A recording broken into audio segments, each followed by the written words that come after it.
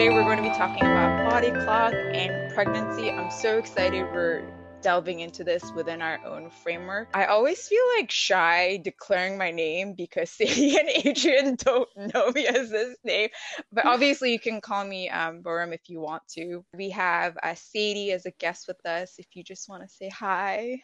Hello, everyone. Hey, oh, that was Glad to really be here.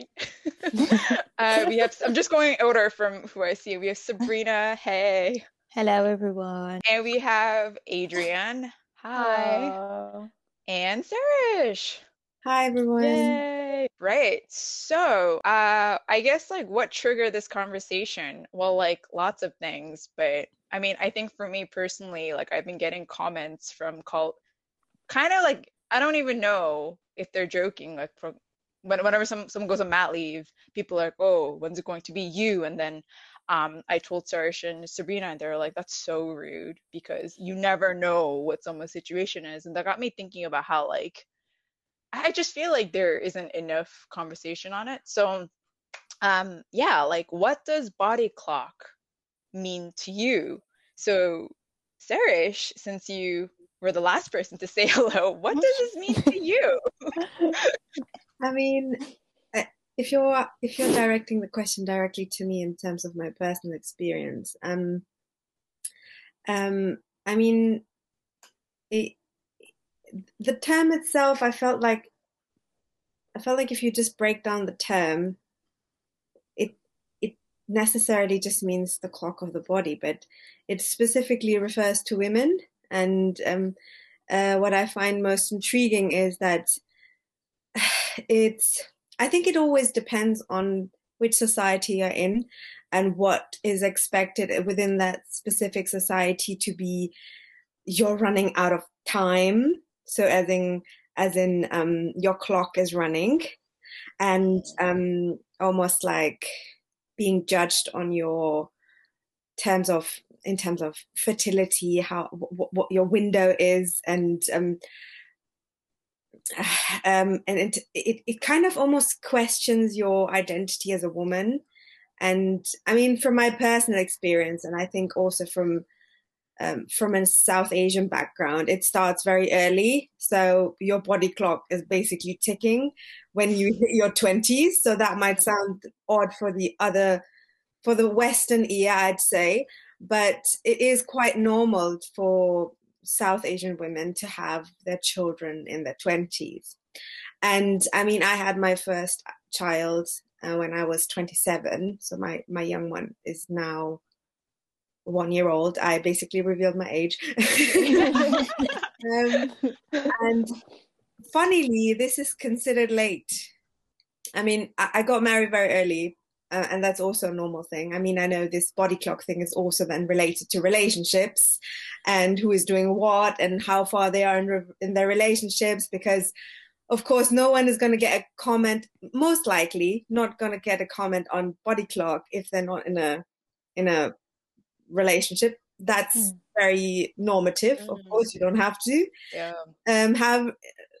Some people have the view that you don't have to have some sort of partnership to have a child. So, I mean, going back to the beginning, it depends on the context, on your society, what kind of values and cultural values, but also like moral values maybe you've brought up with. So in my personal experience, I'll wrap it up and then I'll let others speak. No worries. I think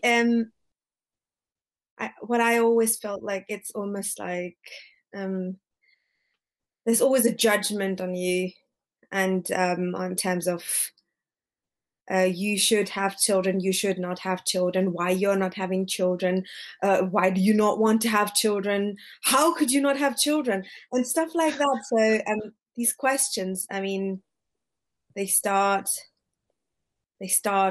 very early, and I think it's almost cruel on women. I had these experiences because I've been married for so long, and literally a month after, I'm not joking, this is not a joke, a month after my marriage, I was like, do we have any good news? Oh my God. And I was terrified. Yeah. I was literally hurt, terrified, heartbroken, I mean, I'm able to talk about this now because it's way back, it's like 7 years ago, but this is very cruel. I think this is when people do this to other women, and it's mostly women who do it. This is the painful thing. Mostly, I'm not sure. It's my that's how it was in my personal experience, but yeah, judgment. I'd say body clock judgment. Oh, I'll absolutely. just speak now. It's funny because the way that you like introed it, I'll call you Claire, not Boron. I'll probably switch back to Boron later. Like I feel like my responses to like the two questions that you'd posed before are very different emotionally. And for the body clock one, I feel like it's something that for me has come very naturally, and that luckily I haven't had a ton of that like judgment associated with it, although I totally agree that for so many people it's there.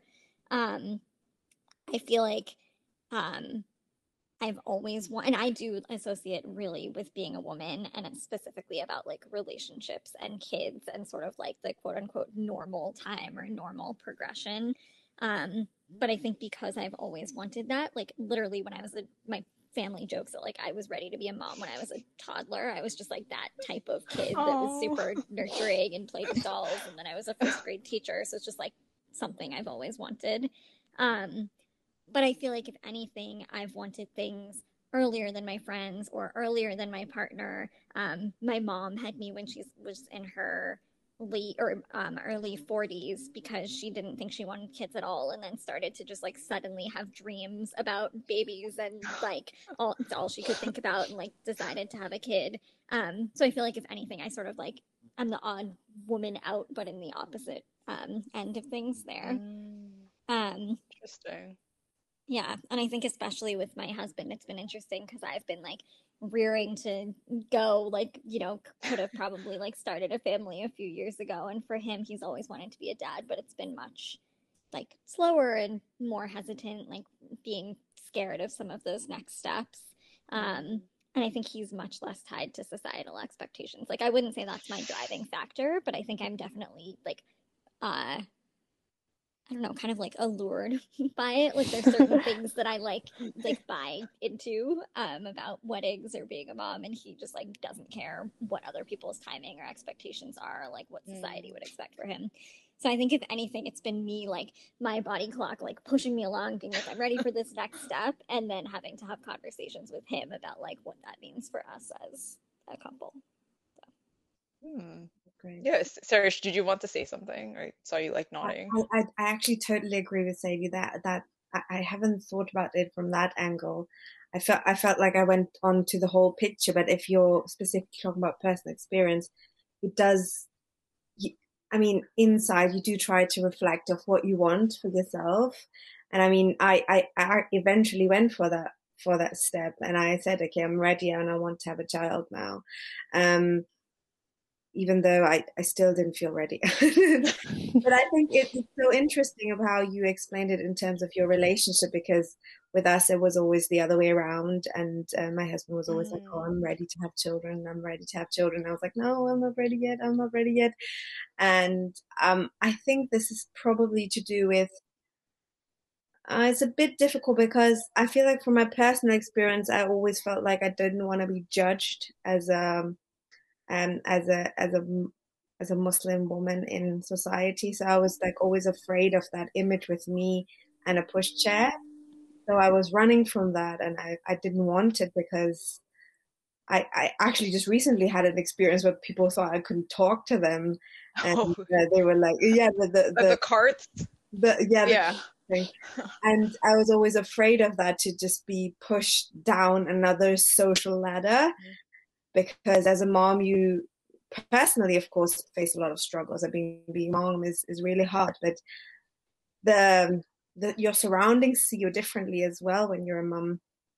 So I Yeah. felt like this was really interesting of the way you explained it. I really liked it. It was really good. Goes to show that like these narratives are really diverse, so people should be careful what they tell a woman. Thinking about body clock, I'm aware of it and like the pressures of it, but I don't think I really pay attention to it. I think I have my own kind of clock to say, well, like a timeline of when I would like to kind of achieve things. And I always thought that by the age of 25, I'd like have my first child. I'm 25 now and I'm just nowhere near ready. I think reflecting on it, it's like, wow, I was so like delusional in school in terms of thinking that, do you know, like when you have, it's like the pressures of society, there's like an expectation that you do certain things at like certain ages in life. And I just thought, wow, like doing a degree and like finishing it, and then it's not, you know, it's not realistic for everyone to kind of, yeah, you're going to go to uni, you're going to get a great job, you're going to find the perfect man, you're going to have a house, you're going to have kids. Like that's how it's kind of portrayed, that those kind of things just kind of happen. And you get the white picket fence at the end. And I just thought, wow, I am just so far from ready to have like a child. My mom had me when she was 35 and she had my brother when she was 25, and my brother's the eldest. And my youngest sister is, I think she was born when my mom was 38. So I always see that as my window. Like I've got until 38 to kind of pop out the first one. That's what I tell myself. That's really what I tell myself. Ideally 35. That was the age my mom had me, but I thought I could push it till I'm about 38.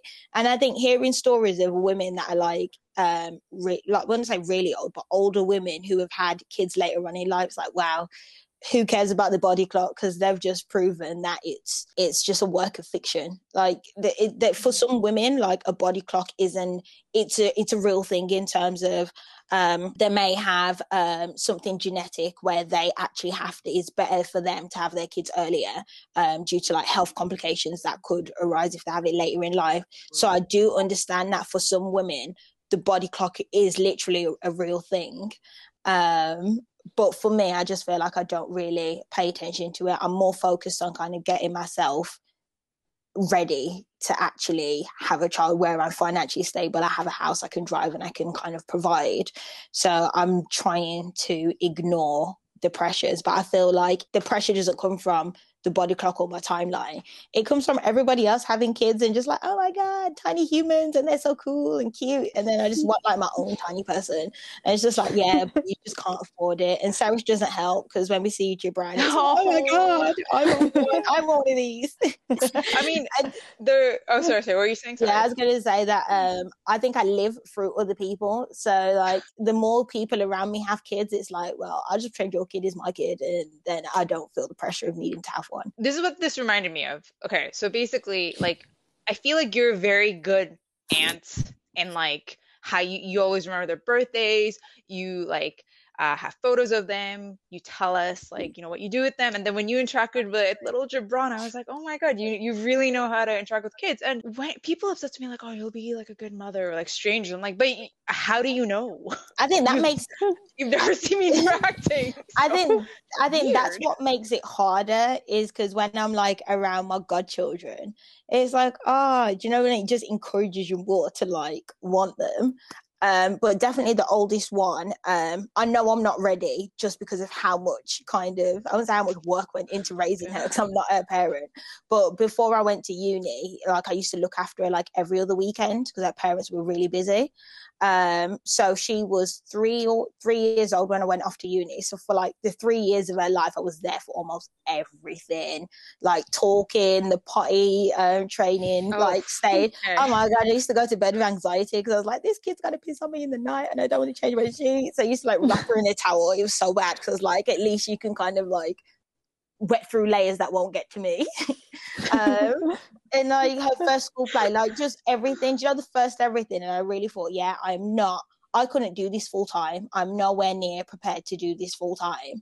And now the younger ones come along and she's 1. It's like, see, I'm at a point now where like I could have had a child at this point. To say there's a 10-year age gap between, 9 years between the first and the second. It's like I really did have enough time to kind of like get my act together. And it's like everyone around me is just having kids. And I think that's why it comes across that I'm good with kids, is because I just come from a big family and I'm known as the babysitter. I mean, you were though. You are. Yeah. We've seen you. Thank you, thank you. It's still nerve-wracking though, because I can always hand them back. They go back to where they came from. But when it's yours, it's like, oh, I gotta keep you for the night. Sarah's just like, yes. Yeah, I mean, I think like when I was, because I'm kind of like the youngest in my family, and so like when I was growing up, I was always the youngest. So I didn't really have to take care of anyone. So to me, I was always really scared of children until like I started working as a teacher and actually like teaching children. And I think that's when I actually started to feel like, oh, I really do want children in the future. And then that's when I started to think more about the idea of like, oh, the body clock and like, oh, when is my window for when I can have children? And I think I kind of think of it the same way as Sabrina does. I kind of looked at, my mom had me, I think when she was like 34. So, I always think about like, okay, around like mid 30s is maybe around the time that, I should maybe start having children. So I've kind of been using that as kind of like my benchmark in my head. But, still, I just feel like, I don't know. And I don't feel like having a partner is necessarily necessary to have children. But I do think that having a stable environment is very important. So having a financially stable environment and having a stable environment to bring up a child. So I mean, when I was a kid, I kind of moved a lot, and I think that it is quite hard for a child to move a lot as well. So I think like would want to have like, no, I would be in one place for a long time and be able to take care of them and really devote, my full attention and love to them. So I always kind of think of like, okay, well, it's not really, I don't want to be limited by the body clock. I want to be just thinking about like, well, what are the right circumstances for this child to grow up with love, and then if in the end I have to adopt or something else happens, then that's what happens at that point.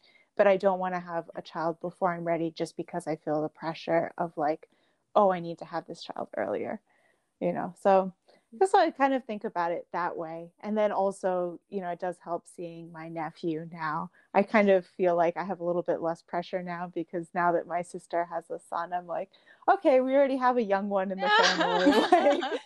We have a next generation. If I don't have children, that's fine. It's all right. It's already taken care of. So, and I can just like spoil my nephew to bits, and it's all right. I don't need to have a child. So, yeah. I don't know. I guess we'll see what happens in the future. I kind of just want to take it forward, just like see each step as it comes, and if I feel ready at that time, then I want to do it. But I don't want to do it before I'm ready. I mean, I think in terms of body clock, what I'm most concerned about is more, I guess, like more like the biological clock to be more specific. So obviously, like I'm getting into my 30s now. I am more like, oh, this is getting more real. This is getting more real. I don't really feel the pressure per se. And I know like close friends around me are pregnant or have kids. And it's like, it's great, but it's weird because I don't even know. I think I have a lot of like mental struggles because I like my life now. I want to develop more of my career. I have a lot of other like, I think obstacles before I can start to like consider deeply what it means to be a mother and all of that jazz. How am I supposed to protect them from the outside world or whatever? And also my kid will be mixed race. And it's like, I'm not mixed race. So then I start to like go down to like the what ifs and all that. And it's just so incredibly difficult. It's like a whole spiral.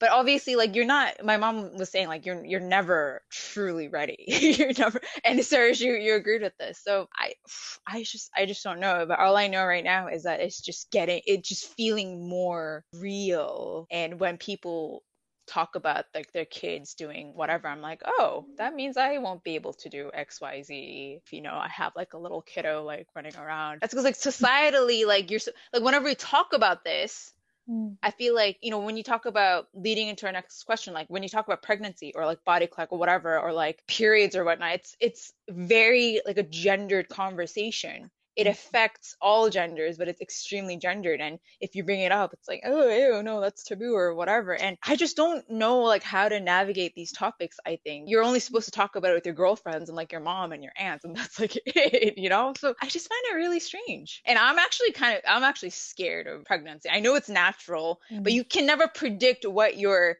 body might do. And I think, Sarah, you're not the first one. I asked a few of my friends, I was like, what does it mean? Like, how does describe, wait, rate your pregnancy by period pain. And they're like, it's like 10 times a period pain. Sorry, say that again.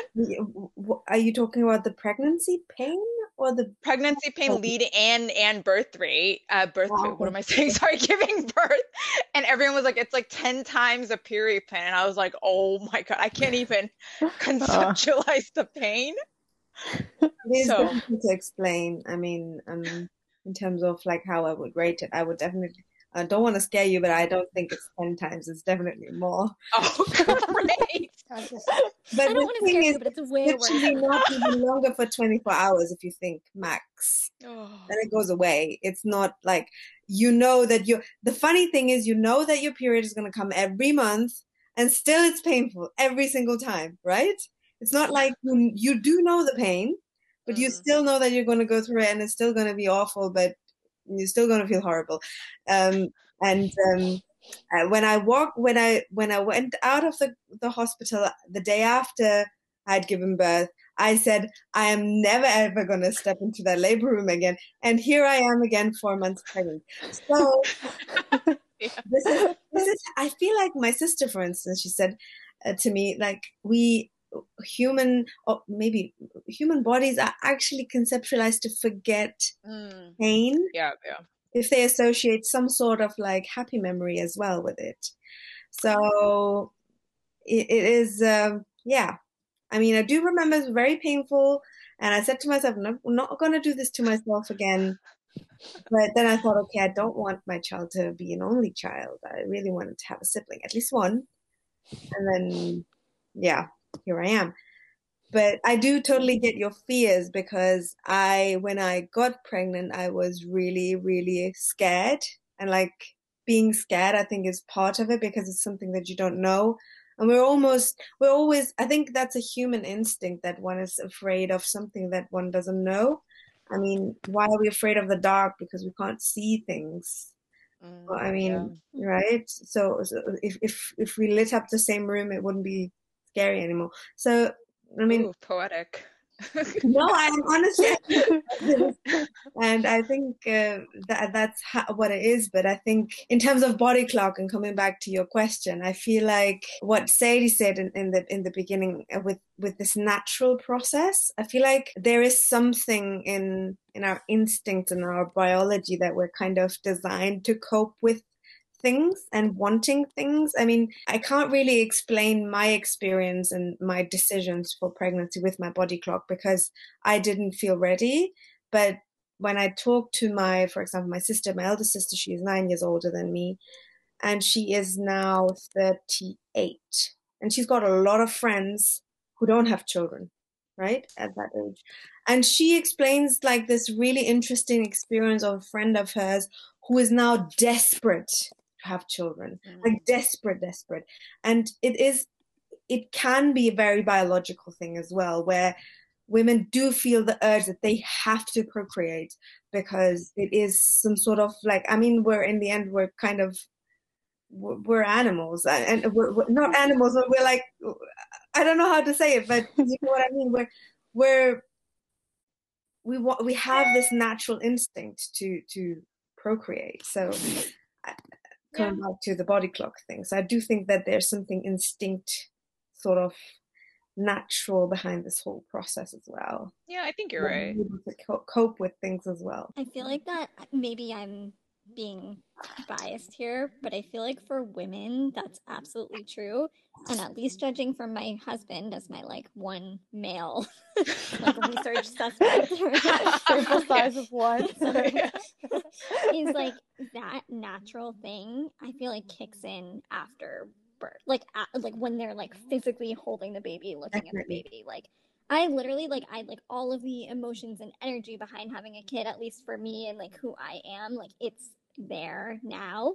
And I'm actually terrified that when I do get pregnant, if I had a miscarriage or a loss of some sort, like it would just like rip me apart, because I think like literally the minute I see a positive pregnancy test, like my whole heart is going to be in that little being.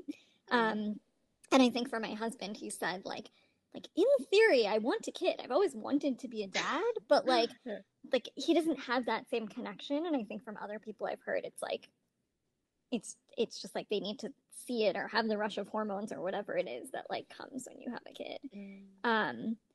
But I also think Sarah, as you were talking about like the unknown and, you know, sort of like walking into the dark. And I think that's been a big thing with us as well, is like my husband was so scared of this. And I think part of it and part of him not being ready was related to, and I think this is true for a lot of women as well, is like wanting to like get everything in line so that you're ready, or like do all of the things so that you're ready. And I think part of the thing is you're never going to be ready. Like you could be the most caring person, you know, the most organized person, and it's still going to be messy and you're still going to cry all the time, and like your body's going to do all kinds of weird things that, you know, didn't know were possible. And I think like those were a lot of the conversations that I had with him, like almost scaring him intentionally to be like it's gonna be a mess and it's gonna be beautiful and it's gonna be horrible, and like, you know, like you're not gonna be able to, no list is gonna like get you ready for that.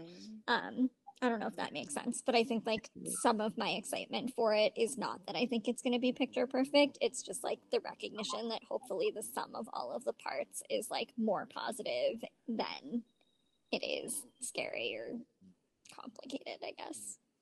Yeah, I think that makes sense. I mean, I probably will have a list anyway, even though I know it won't help. I mean, you know me. I'm the most type A person you'll meet. And I was actually chatting to my mom about how, like, because now I think the plus side is if you have like an ailment or whatnot, you can kind of like look it up, and there's like mommy forums and, you know, whatnot, which is fantastic. But then it's like information overload, so it makes you like overanalyze things. But like my mom didn't really have those guides. They just had like word of mouth and advice, which is probably like she was just like, no, it was way simpler, so easy. So I feel like I'm already like getting overwhelmed by the research that I probably will have to, which is honestly, it makes no sense. But even with all of this, even given my fears and like anxiety and whatnot, I feel like personally, I feel like I'm going to deeply regret it if I don't at least try to have a child. I don't know. I don't know why. I think one of the other things that kind of scares me about being pregnant, or I don't know, I just feel weird about it, is just like having another life inside of you. Like that type of concept to me, it just feels like very weird. Like kind of like, I don't know, like an alien when he has the alien in his stomach. Like, I'm sorry, but that's like what I always think about. And like, I don't like, I always feel bad like bringing it up when people are like, oh, I'm pregnant, I'm excited. I'm like, I don't know, it just feels strange to me. Like when my sister was first getting really excited about it, like I was like, I'm excited for you, but also like it feels like such a weird and foreign idea to me to like have something else inside your body. Yeah, like it's in here. Like, yeah, like, I don't know. It just, and probably like you feel a lot different when it actually happens to you. Like it feels a lot more natural, but like me as someone who's never been pregnant, like trying to conceptualize it in my head, it just feels very bizarre. I don't know. Do you have any thoughts on that? Did it feel weird? I totally agree. I think that once, if you think, I find it in the beginning, I felt like the same way, but I felt like that bizarreness, is that even a word, has changed into some sort of fascination almost. Because it is very fascinating if you think about it, that there are two lives in one, but they're operating separately but still connected. There's no blood exchange, but still everything is getting exchanged. I do find it, like, from a biological perspective, it is crazy. Like, like wow, crazy. Like bizarre crazy as well. Wow, crazy as well. Like, whoa, like evolution did something really amazing here. So I mean, it is so normal that we don't really think about it, but it is very fascinating, and like how it actually works, that a new life can just come from nothing, right? So I don't know, Sabrina wanted to say something and I interrupted. All I was going to say is I don't think it would feel weird having like another well, like a creature inside you, because that's how I think of it. That's think of it as like it's like a creature. I think I have like a bit of fear. I think having to look after something just so tiny, and it's like you be mindful of everything that I do. Not like I'm a reckless person, I just go through life kind of walking into things and being dangerous, but just knowing that like you've got to, because you don't think about surviving every day in terms of, oh my god, when I go to the shop I've got to be extra careful when I'm like you're not really that vigilant over your own life, so to speak. But having another like being that you have to protect, that's when you become on like high alert of everything, because you just don't want anything to like affect your tiny person. And I feel like after I've had a child, I know that I'm going to probably be scared until the child can like talk because just because of how small they are. Like with every child that's been born in my family, I've refused to hold them until they can sit up and like support their own neck. Like I don't want that responsibility of like supporting your child's neck. I just don't want it. And it wasn't until my first goddaughter was born and I was like basically thrust her in my arms. I was like, oh my god, I've got to like look after this tiny person. But she was able to kind of support herself, so it wasn't that bad. But then when the last goddaughter came, she was literally a baby and she was just given to me, and like the fear that was inside me holding her, like I was sweating because I was like, oh my god, she's literally a baby. And I feel like once that baby is mine, like I don't want to be like one of those overprotective mothers, but I feel like I could get there in terms of the overprotectiveness. And that's my fear, I think, when they're born. Like I don't know if I'm gonna get any sleep, and that's not because the baby is not getting any sleep. That's because I'm scared to like close my eyes. Like, oh my god, you need to be here in the morning, breathing. Do you know? Like I like these are genuine. That's why I know I'm not ready. And being around my cousin, he had his daughter when he was 20. And he's not with the mother, but just seeing how he has adapted to like being a father, like I'm amazed every time I go home, and I'm just like, how do you do it? Like, how did you know how to do this? And I'm like watching him with her, and to say that he's a guy and he's so much younger than me, it's like, will that twig for me? Will I just know how to do these things? Like, he's like a completely different person because of his daughter, and I'm like, wow. I cannot do what you're doing now. I'm just so amazed by it. And women everywhere, and fathers, they deserve so much. Actually, another thing I wanted to mention in terms of pregnancy and body clock is this judgment. Obviously, there's judgment like when you are pregnant, when you are a parent, when you are woman or female identifying.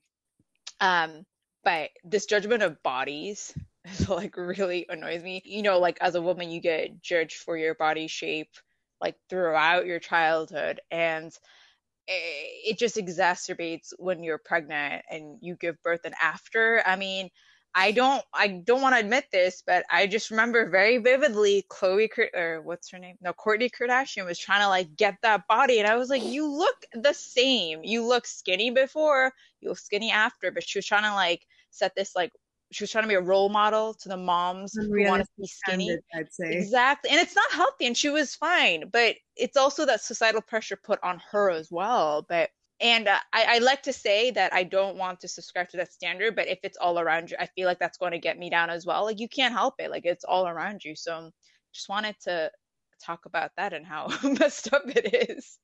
I think it's like you can't win as a woman. I feel like you can do whatever you want. There's always going to be a voice that's going to say something against you. So, oh, why did you not have children? Okay, you had children, and why are you still big? Whatnot. I mean, I still wear my maternity clothes. Even like, I mean, okay, I'm pregnant at the moment, but even after birth, I was still wearing my maternity clothes because firstly, they were very comfortable, and secondly, the baby comes out of you, but that doesn't mean that your body, it looks still pregnant. Like when you look pregnant after birth because your body basically just produced a new human. I mean, forget that.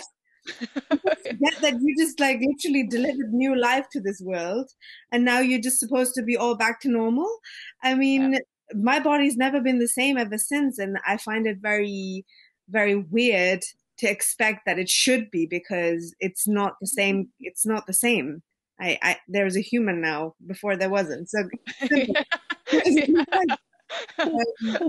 But apparently it's so normal to be fit and back and up, like, I don't know. I mean, it is like that now. I added, I think, 2 sizes, but I mean, that's just how it is. And I tried to lose weight in the beginning, but why should I lose weight when I'm looking after this little child, breastfeeding that child? That could be so straining on the body as well. And it's just so, I find it very heartbreaking, again, that it's just always this judgment of, oh, I remember someone in my family saying, I can't even remember who it was. It was, yeah, you should get back on track straight away, because you're just going to put on lots of pounds. So I was like, okay, who are you to tell me yourself? Like, that's what I thought, but I didn't say it. But so bodies, definitely, that's the key. Yeah, I mean, Sabrina, did you want to? Oh, okay. Yeah, no, it's weird because when I was younger, when I was in secondary school, and I used to talk to my friends about like when we're older, we're gonna have kids, and I was like, I'm gonna like start a savings account called like the pregnancy repair kit, and like I'll just put money in there, so then after I've had my baby, I've got the finances to kind of get my gym membership and get myself back into shape. And like reflecting on it now, I just thought, wow, is that really, like, who even comes up with that idea? Actually, really cute. Yeah. I was just trying to be prepared, and I was saying to my friend, this could be like a real thing. Like, imagine women like save beforehand and prepared themselves before pregnancy, but then kind of following different people online and seeing kind of what they've gone through with pregnancy, and especially on Snapchat with like Chrissy Teigen. And there's a model, I can't remember her last name. Is it Ashley Graham or something like that? I feel like I've got it completely I wrong. like her. Yeah. Yeah, and just seeing the comments and the abuse they get online because of their bodies, and especially Ashley, like, but her and Chrissy Teigen get ripped to shreds over their body and their approaches to parenting, I think, and breastfeeding. And it's just made me reflect on kind of all these ideals around pregnancy I had in like my own viewpoint. And like, it's like you said, Sarah, after you've kind of produced a tiny human, like, you need a break. No one's got time to kind of get back into it. And if that's something that you want to do, then fine. But I feel like you should just kind of be left to kind of do what you need to do. It's like when you play Sims, you've got to balance all these different things in terms of maintaining in terms of maintaining yourself.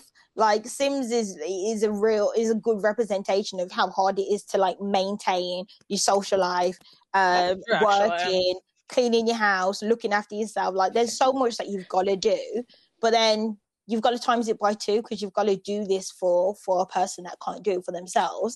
And if you struggle to do it not even struggle to do it yourself, when you think you've got a lot to put into yourself and then you got to put it into someone else, you can't do all the added stuff that everyone expects you to do. Like, we're not octopuses. I think people assume that you've got all these different hands, that once you've popped out a baby that you're Superwoman and you can do everything else, which some women really, really are. I feel like Sabrina and Sarah, what both of you just shared, it made me think of a recent conversation I was having. I've had to go to physical therapy for something like totally unrelated to all of this. I had a hip surgery earlier this year, and my physical therapist happens to also be a pelvic floor therapist. So basically does a lot of work with like women who are either having difficult pregnancies or like afterwards. And she was saying to me, like, there's this huge drop off. Like, you're literally, until you have a baby, like, you're going to the doctor every week, you're monitored, you're being taken care of. And then, like, you have the baby and everything's about the baby and you're exhausted and your entire body has changed. And then, like, literally there's no follow up. Like she said, unless you advocate for it, I think maybe, Sarah, there's like maybe a 6-week checkup or something. It's just like, really, I didn't even have a proper checkup, but that's a different story. That's crazy. Yeah. But so like she was saying, it's like, like you just forget that this woman who is also a human being has gone through this like life-changing shift her body is still healing. She's dealing with all of like the emotions of having a child and like the joy, but also how hard that can be and exhausting. And then like not getting any of that support. And she was also just saying physically, like literally every woman should be getting pelvic floor therapy and those other check-ins, like in order to like strengthen and basically just like get you back to a point where you're like comfortable and healthy. And so that was just like really striking and interesting to me. And I think, I don't know if this is accurate, but I think she was saying, especially in America, it's like particularly atrocious. So I don't know. I'm kind of curious, like where you all are, how that feels. But judging from your faces, doesn't seem like it's particularly well handled in other places. I didn't even know about that because it's not talked about. I had no idea. Well, I had an inkling, but it's never been confirmed. That's crazy.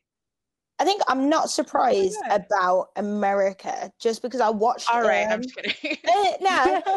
Because I watched this clip online where this guy was basically asking people in the UK how much something costs in America. Oh, I saw that clip too. And yeah.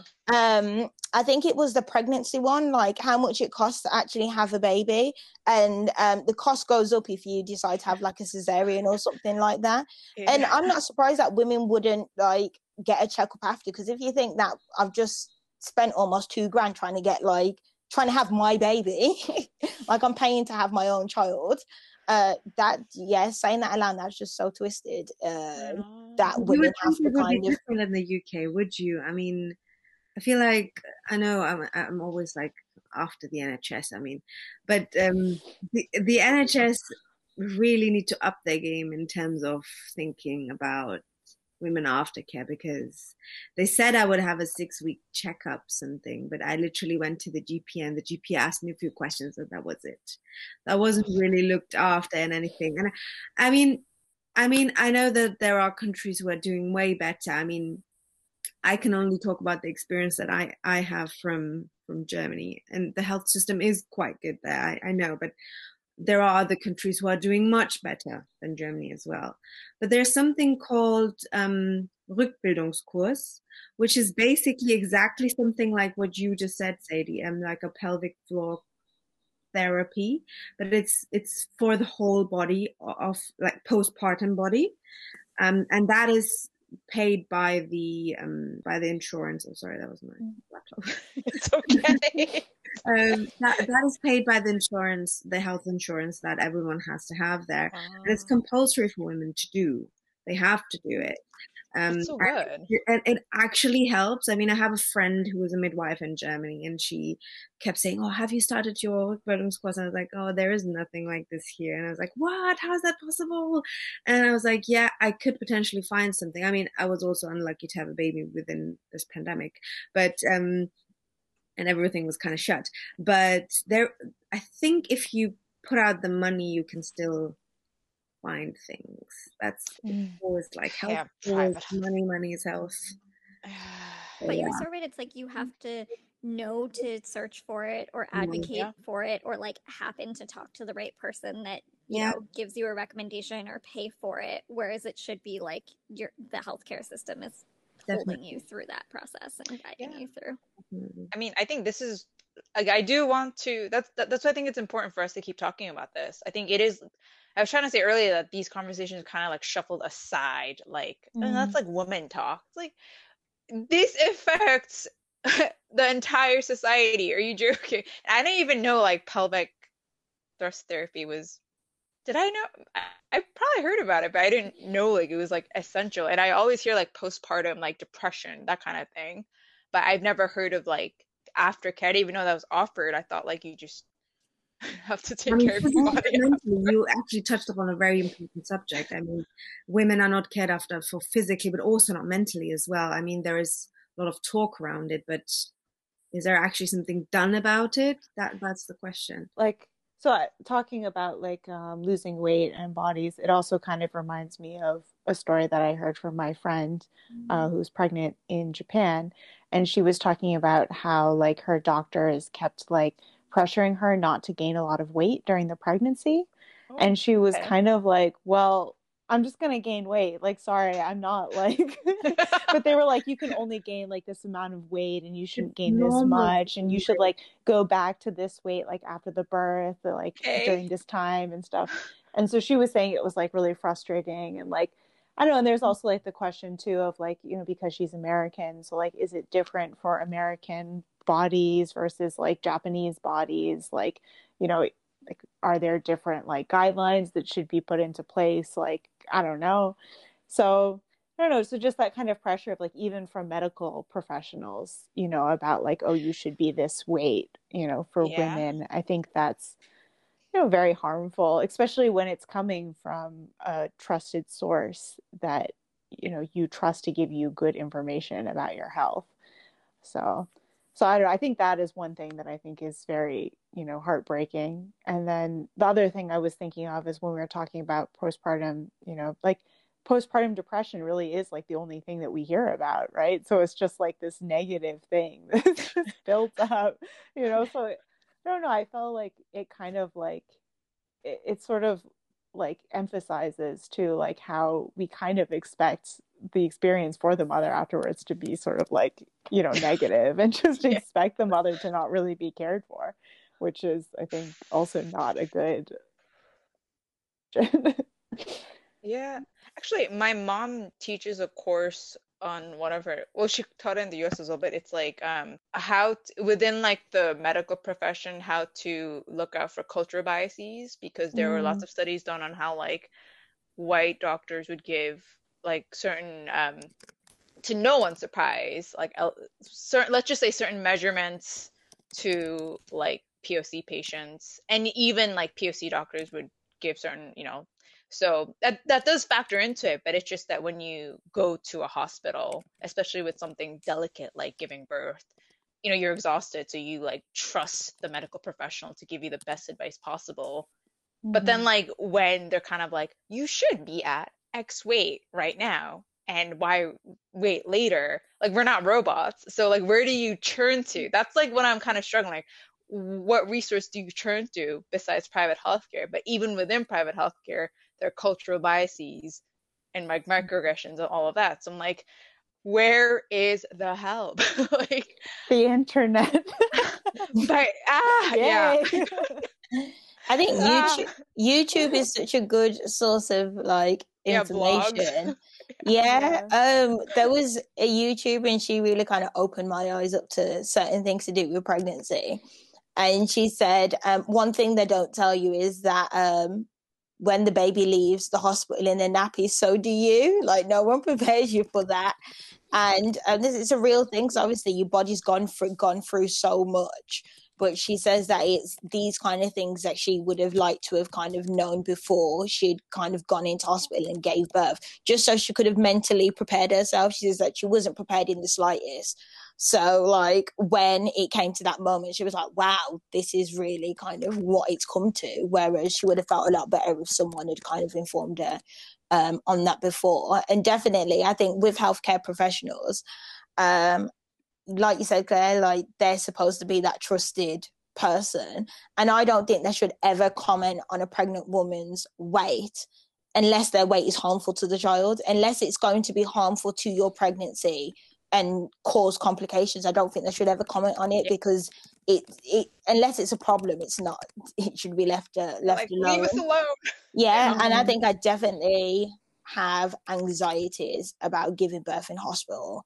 Over the years I've definitely developed a fear of hospitals and GP surgeries. Like it takes a lot for me to book a GP appointment, and I think there's such a negative stigma around Black women and pregnancies, and it doesn't help when you know people that have had negative experiences with Yeah. pregnancies.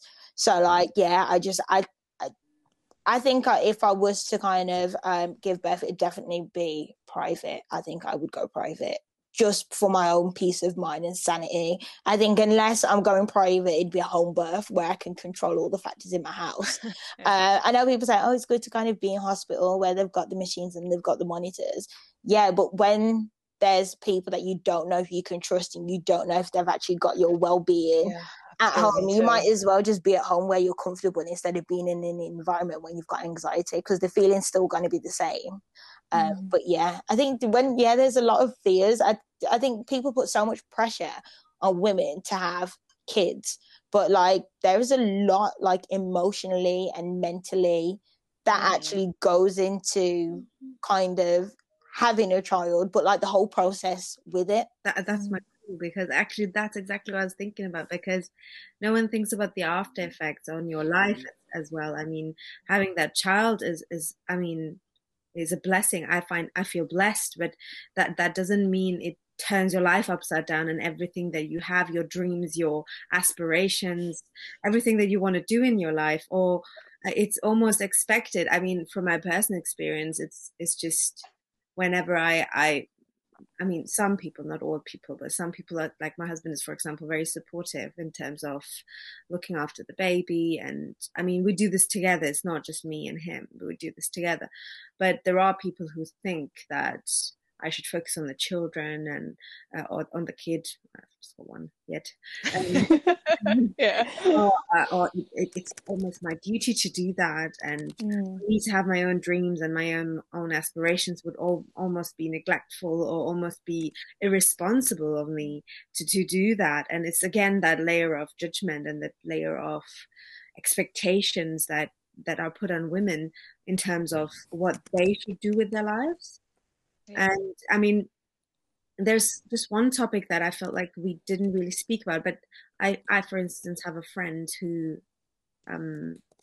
wanted to have children since she got married, and she wasn't able to have children, and she thought she's never going to have children. So I feel like in this whole conversation, fertility is also like something that society is so neglectful of, and it's very painful for a woman who really wants to have children and is not able to have children at some. I mean, I'm really happy for her. She's actually pregnant, and she's gonna have a baby. She's super happy. And but I mean, the experience that she went through, just that not knowing of being able to have a baby, that in itself had such an impact on her identity as a woman, that she almost felt like she wasn't even given the status of a woman because she couldn't produce a child. So that is really like something I feel really is a topic that is rarely talked about, because our identities as women is almost tied to motherhood. We wouldn't be seen as real women, in quotations marks, if we couldn't produce a child. So I find that very intriguing of what that says about our society and what that says about us as women. I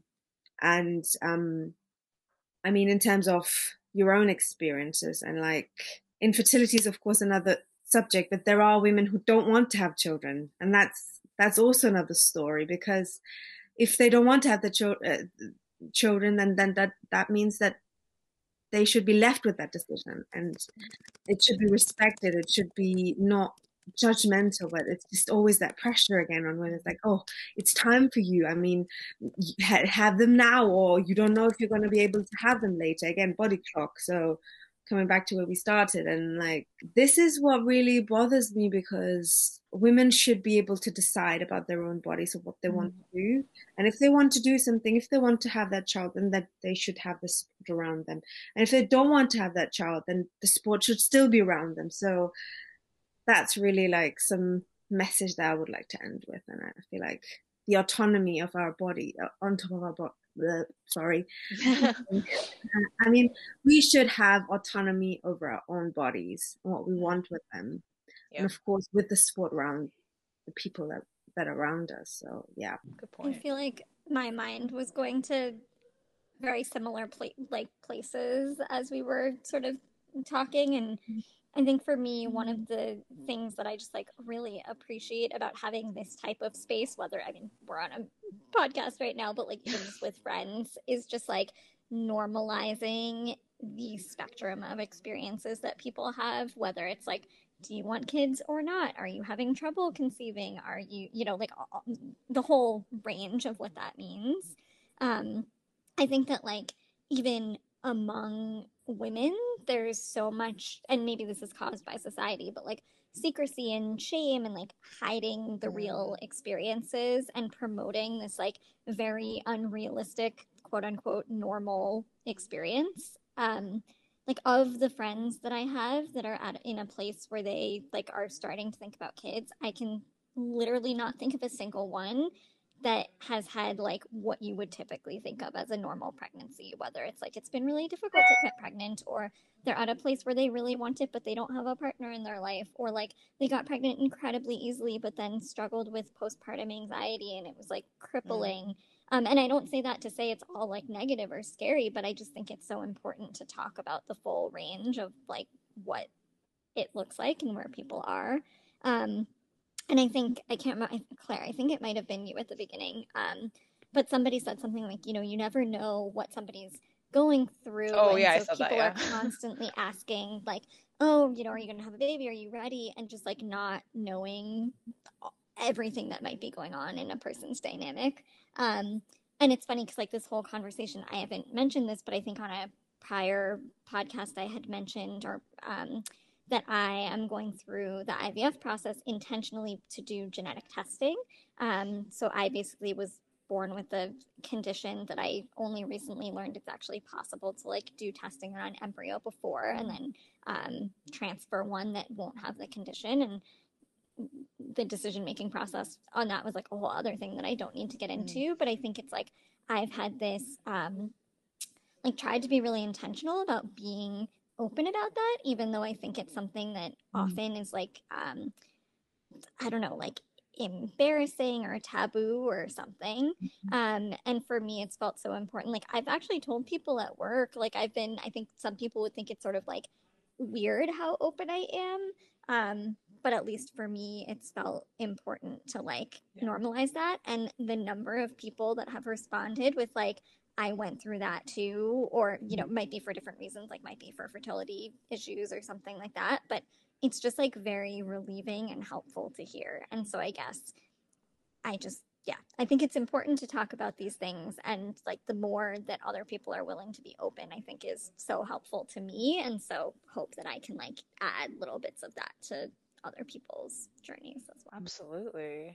Yeah, I completely agree. Like, I really love how we can just talk about so many different experiences here, and that we can really just think about like, well, there are so many different ways that someone can approach this and feel about it. And, you know, we're not all the same, and we should recognize that. And, you know, it makes it so much easier, I think, when you know that like, oh, somebody else actually has these same types of feelings as you, or have gone through the same types of struggles. You're like, you don't feel as alone. You know, it's like, okay, good. Like, all right, we're all struggling with this. All right, it's not just me.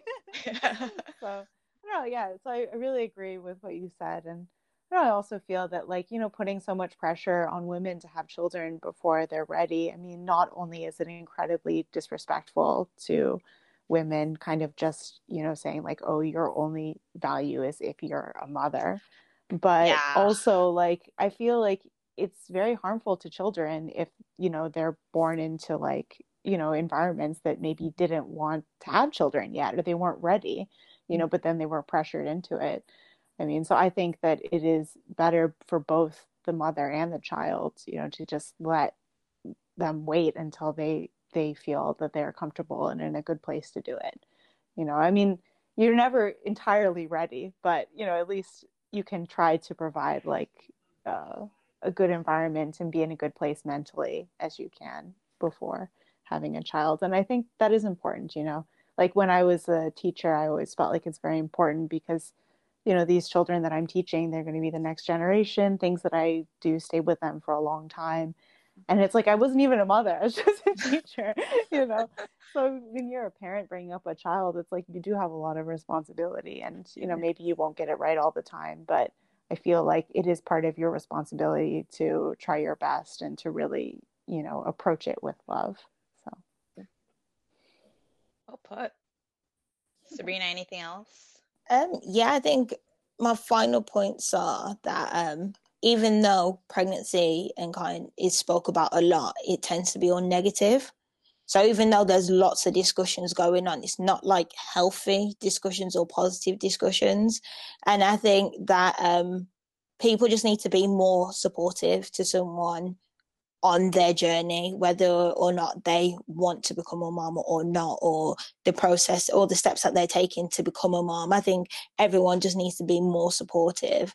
I think it was really interesting what you've said, Sadie, because I remember at school, I think I was doing RE, so up until year 9 or something like that. So I just remember because you're in the US. What's RE? Yeah, I'm just, you know, when I've said it, and I've just thought, yeah, you guys are like, you're American, you don't understand. So it's religious education, or RS, right. religious studies, and did it around like 13, 14. And in the textbook, it was talking about IVF in terms of like religion and is it acceptable. And there was actually a section on genetics and being able to kind of test the embryo beforehand to like rule out anything. And like there was like a big like for and against debate about it in the textbook. And like, because Sadie, you're the first person that I've met that's like gone through that process. And you know, like when you replay kind of how it's been taught to you, I think people just need to lay off kind of pregnancy. If you're not pregnant or if you've never had a kid, don't be writing textbooks on it. And I think to include something like that in religious studies is just very inappropriate. And I know like now I'm old enough and mature to kind of understand the different things that women experience. The more I realize that something like that should not be in a textbook for a child to learn at school. As an example of saying like, oh, Christians believe this and that and that you shouldn't do that. I think it's totally inappropriate to have something like that in the curriculum, because like you said, if you can provide a better life for your child because they may not like not having that disability or not having I wouldn't say something wrong, but not having something like that. Yeah. Why wouldn't you do that? Because what society has shown us is that there is very little support for people with disabilities, and the rarer your disability is, the less likely you are to get support. So if you know that you've got something that's pretty much unheard of and there's not much information about it, then why are you going to potentially put your child through that if you can prevent it? But people don't they don't think about these things. Yeah, I totally agree with what you've said. It does fall into that. I think as well, the assumptions, people assuming things about women that are pregnant or assuming someone's reason for wanting to do IVF. And I hate to use this family as an example, but they're always all over the media, so it's easy to kind of reflect on them. But yeah, I know you're talking about the Kardashians. I feel like I need to have like, you know, like sparkly music, the Kardashians. Because they're everywhere. Yeah, but what I was like, what family? Get with it. What stands out for me is because there's so many of them. They really do show you like a kind of a good picture of pregnancy. Well, it's said to say good picture of pregnancy. You've got Kylie, the youngest, who people say, oh, you're too young to have a child. You've got Kendall, who has no children and surrounded by so many nieces and nephews, and all over the internet you're like, oh, when's she gonna have a child, this and that. But what really stood out for me is the hate that Kim got for her last 2 kids. And a lot of the messages were like, oh, she's so rich that she's too good for childbirth, so she paid a surrogate to have her 2 kids. Oh, she didn't want to damage her perfect body going through childbirth. And there was a lot of hate, when in actual fact, it was recommended to her by her doctor that she actually, the final 2 be by surrogate, because her second child, she had a really bad pregnancy, and they said that if you go through another pregnancy naturally, you could potentially either kill your child or kill yourself, or both. So like when people are quick to make assumptions on someone's decision for doing things, you don't, like Claire and Sarah should have mentioned, you don't know someone's background, you don't know their reason for making these decisions. And I think with something so kind of important with childbirth, in terms of you're bringing another human into the world. Like, that is not an easy job. And it's something that is really undervalued by society. There's like little to no, I wouldn't say little to no support, but there's, in terms of different areas of society which gets lots of support, I think pregnancy is definitely at the bottom of the pile. Like, when you look at third world countries and what women over there have to experience, it's just like, why you sending you're sending like weapons into countries, you're doing all of this with countries, you're dabbling in politics that you don't really need to get involved with in different countries, but you're not thinking about how their healthcare system is. You're not thinking about how the next generation of kids are actually going to survive in this society. And I think it's actually scary when you think about kind of what's going on in society and how you're going to have to bring a child into this. There's a lot more to unpack. We always barely scratch the surface because it's not often we get to like have these conversations too. But yeah, thanks so much for your time, and let's do this again